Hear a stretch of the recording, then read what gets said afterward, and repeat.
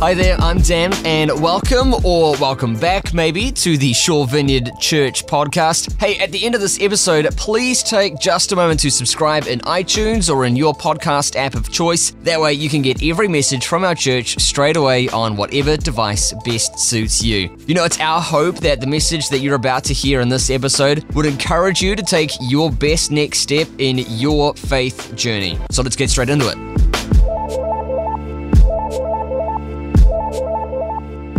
You know, the fact is that in each of our journeys, we encounter God in different ways. And the reality is that you may be here this morning and kind of checking out the whole church thing, the whole God thing. But even if that's the case, this picture of the Last Supper is probably still, could be familiar to you. One of the most crucial kind of moments that we have in our Christian faith, right? Jesus sitting around the table with the disciples. It's right near the end of Jesus' time, his ministry on earth, and he wants to set them up for what's to come. So I'm going to start in verse 17. It's a story that's also told in Mark 14 and in Luke 22, but obviously in Matthew 26 and verse 17 is where I'm reading from. On the first day of the Feast of Unleavened Bread, the disciples came to Jesus and asked, "Where do you want us to make preparations for you to eat the Passover?" He replied, "Go into the city to a certain man and tell him, 'The teacher says, my appointed time is near. I'm going to celebrate the Passover with my disciples at your house.' So the disciples did as Jesus had directed them and prepared the Passover." So they go on from there. They have this most amazing and crucial encounter with Jesus, you know. In verse 26, for example, he says, while they were eating, Jesus took the bread, gave thanks and broke it. He gave it to his disciples saying, "Take and eat, this is my body." Then he took the cup, gave thanks and offered it to them, saying, "Drink from it, all of you. This is my blood of the covenant, which is poured out for many for the forgiveness of sins." You know, Jesus pointing out what he's about to do is so crucial, not just for them, the pain that he's about to suffer, the things he's about to walk through is not just for them, but it's for us here and now as well, for forgiveness of sins, for the freedom, for the ability for us to be able to actually live in connection and relationship with God. But what's kind of got me thinking, or what I've noticed in this passage just lately is the guy's house that they're at. And the particular example that he gives us of facilitating environments where people can sit with Jesus. You see the guy's house that they're at within this story in Matthew 26, none of the accounts, not in Mark, not in Luke, mention his name, where he's from, very much about him at all. Matthew just simply refers to him as a certain man, just a certain man. Now, I don't know if it was that, you know, when Matthew was writing the gospel, he was like, hey, you know, remember that time we sat with Jesus, we sat around the table? Can you remember the guy's name? We were at his house. Can you? The reality is probably not. The reality is probably they did know his name, but some would say that for security reasons, they didn't reveal his name for threat of what would happen to him. Maybe they just thought that it wasn't important for the story, or maybe it was that it was more important not to mention his name than it was to be able to identify him, just as a certain man. And I want to encourage us this morning to be a certain man or a certain woman. To just simply be someone. It's not about your name being up in lights. It's not about you being the focus. It's not about you being the great evangelist. It's just simply about helping to facilitate environments where people can sit at the table with Jesus. Just a certain man, a certain woman. And of course, you know, it's not an unfamiliar theme that we see coming through Scripture, right? You know, just this theme of it not being about us. You know, famously John the Baptist. He must become greater, I must become less.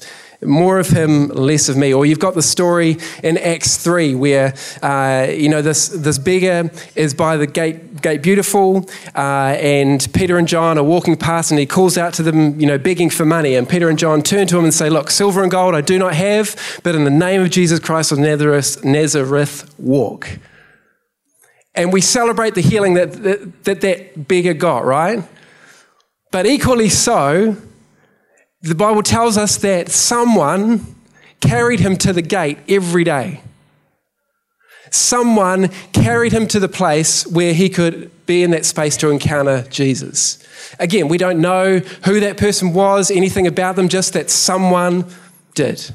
Or you've got the 4 friends who carry their friend through the roof. There's a busy scene, lots of people hanging around. And just some certain friends make a way for their mate to be able to get into the space where Jesus is so that he can encounter them and get healed. Just certain friends. And the reality is that this room is filled with certain men and women already. I know.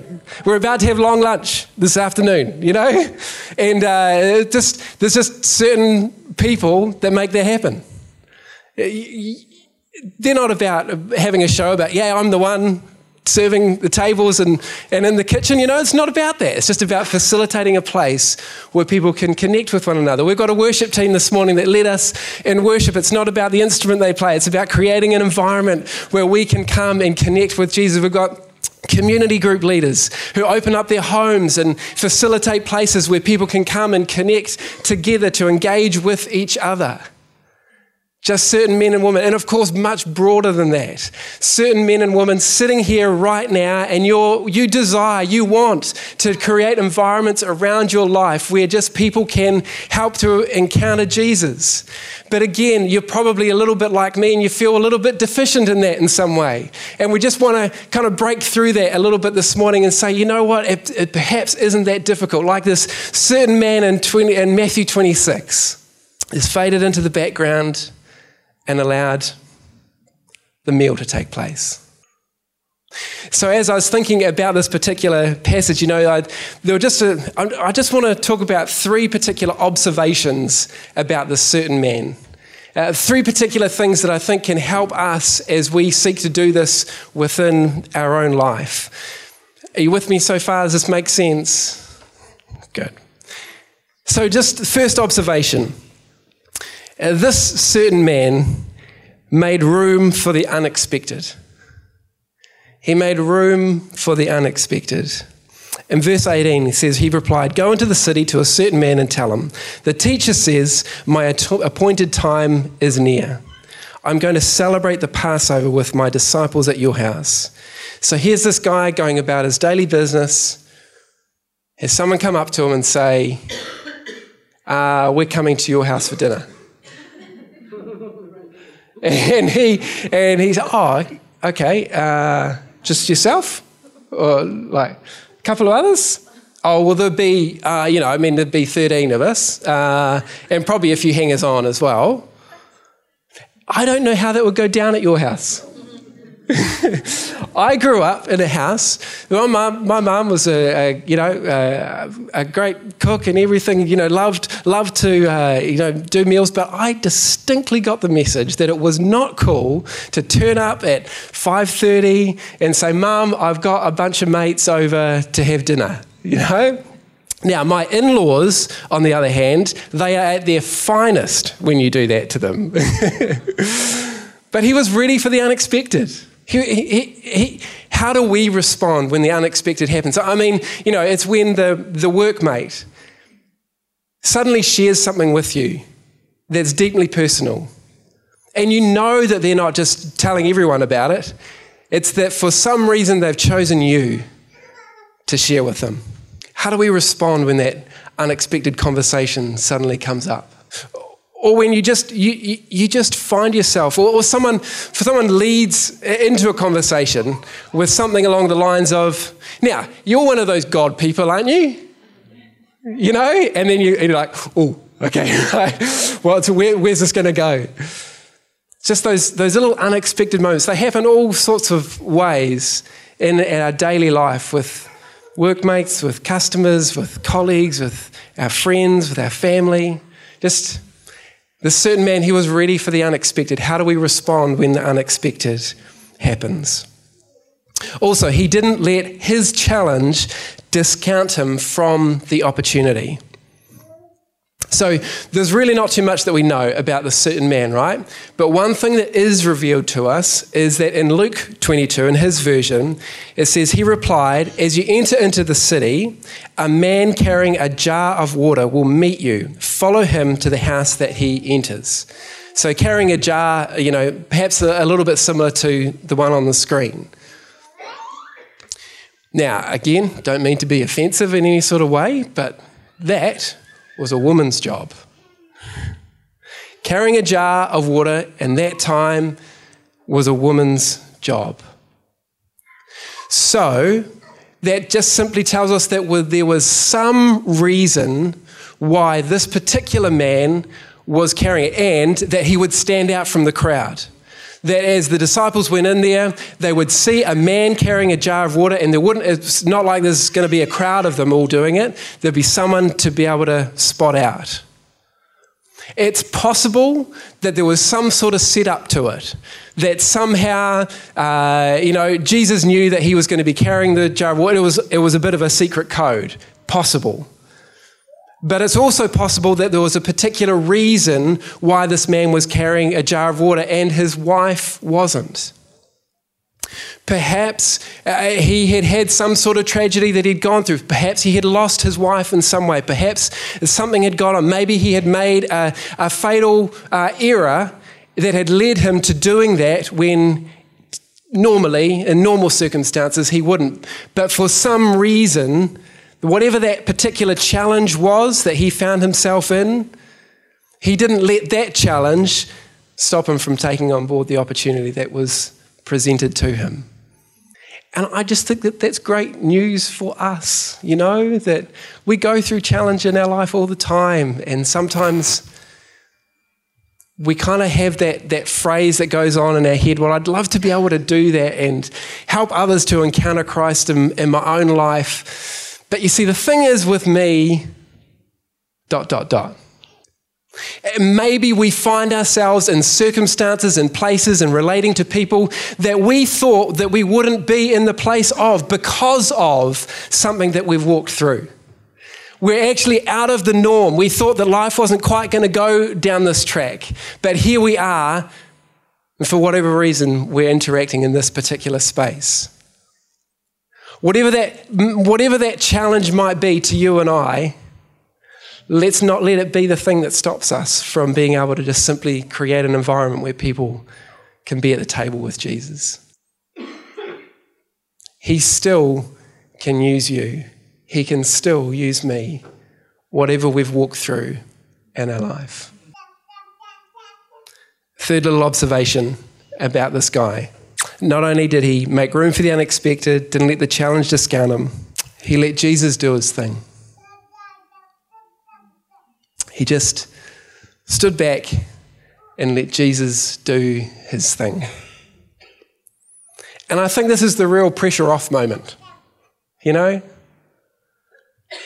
We don't need to manhandle those interactions, those encounters.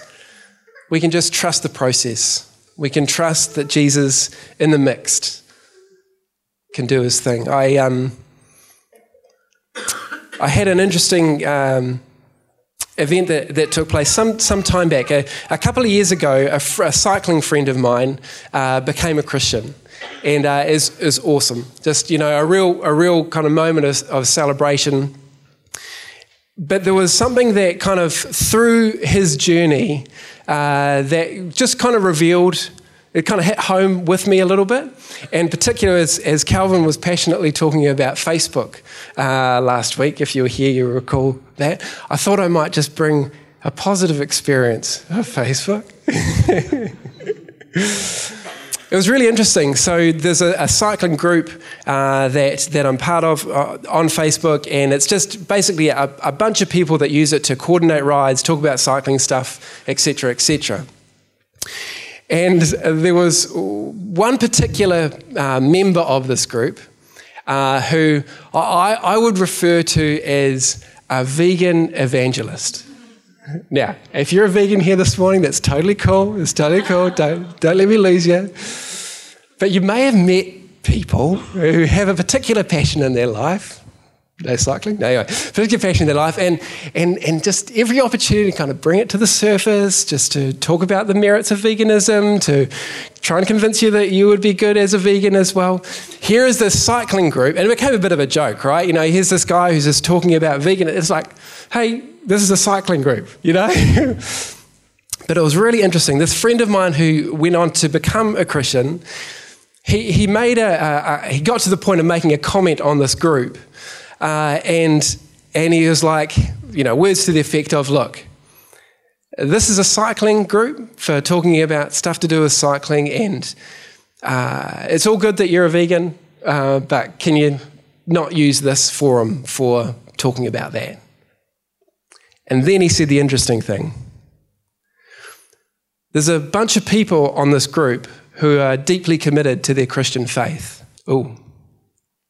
In fact, there's some who are even pastors at churches. And you never hear them trying to convert us on this group. I didn't even realize that he knew that any of us were Christians on the group. And it really highlighted to me the other fact that you also never really know what's going on in someone's heart. We're just going about our life, you know. We didn't see it as the right forum, the right place to kind of present our views of our Christian faith, to present our theological doctrine of what Jesus did on the cross.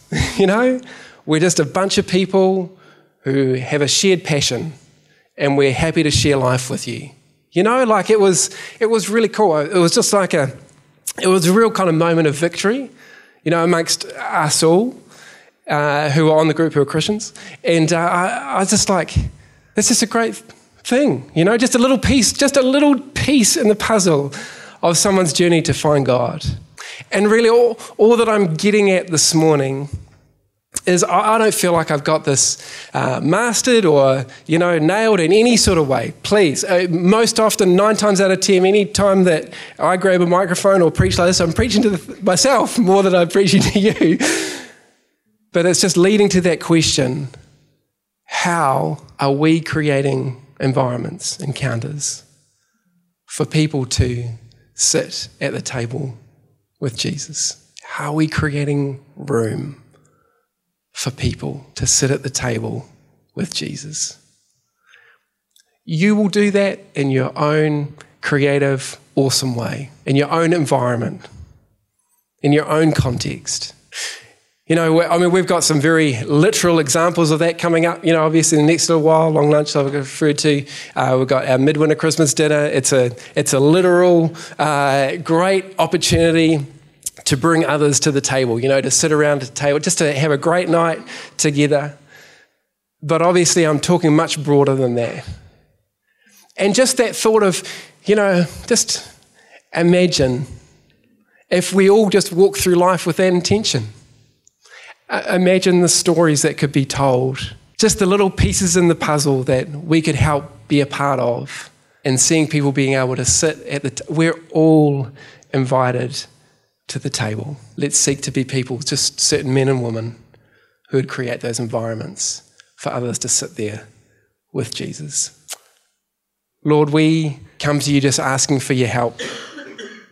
We recognize, Lord, that this is part of the call that you have to us. For those of us who are Christians here this morning, Lord God, this is part of the mission. And Lord, we often feel so deficient in this area, and that we don't have all the magic answers, and we fail as we bumble along at times, Lord God. But yet we come to you again and ask that you just help us to be people who would see others within our world sit at that table with you, however it happens. Let it not be about our part to play, but let it be about you. We thank you, Lord, for your goodness. We thank you, God, that you desire to sit at that table with every individual. And just while you've got your heads bowed, like if you are in that space of not yet being a Christian, or you're on that whole God journey, we'd love to chat. We'd love to pick up that conversation with you. And if after the service in just a few moments you want to come and have a conversation about it, or talk to the friends around you that you've come with, or talk to one of the team here, we'd love to just continue on that conversation with you. But Lord, we commit these things that we've talked about, experience today to you. And Lord, we thank you for your goodness in Jesus' name. And everybody said, Amen.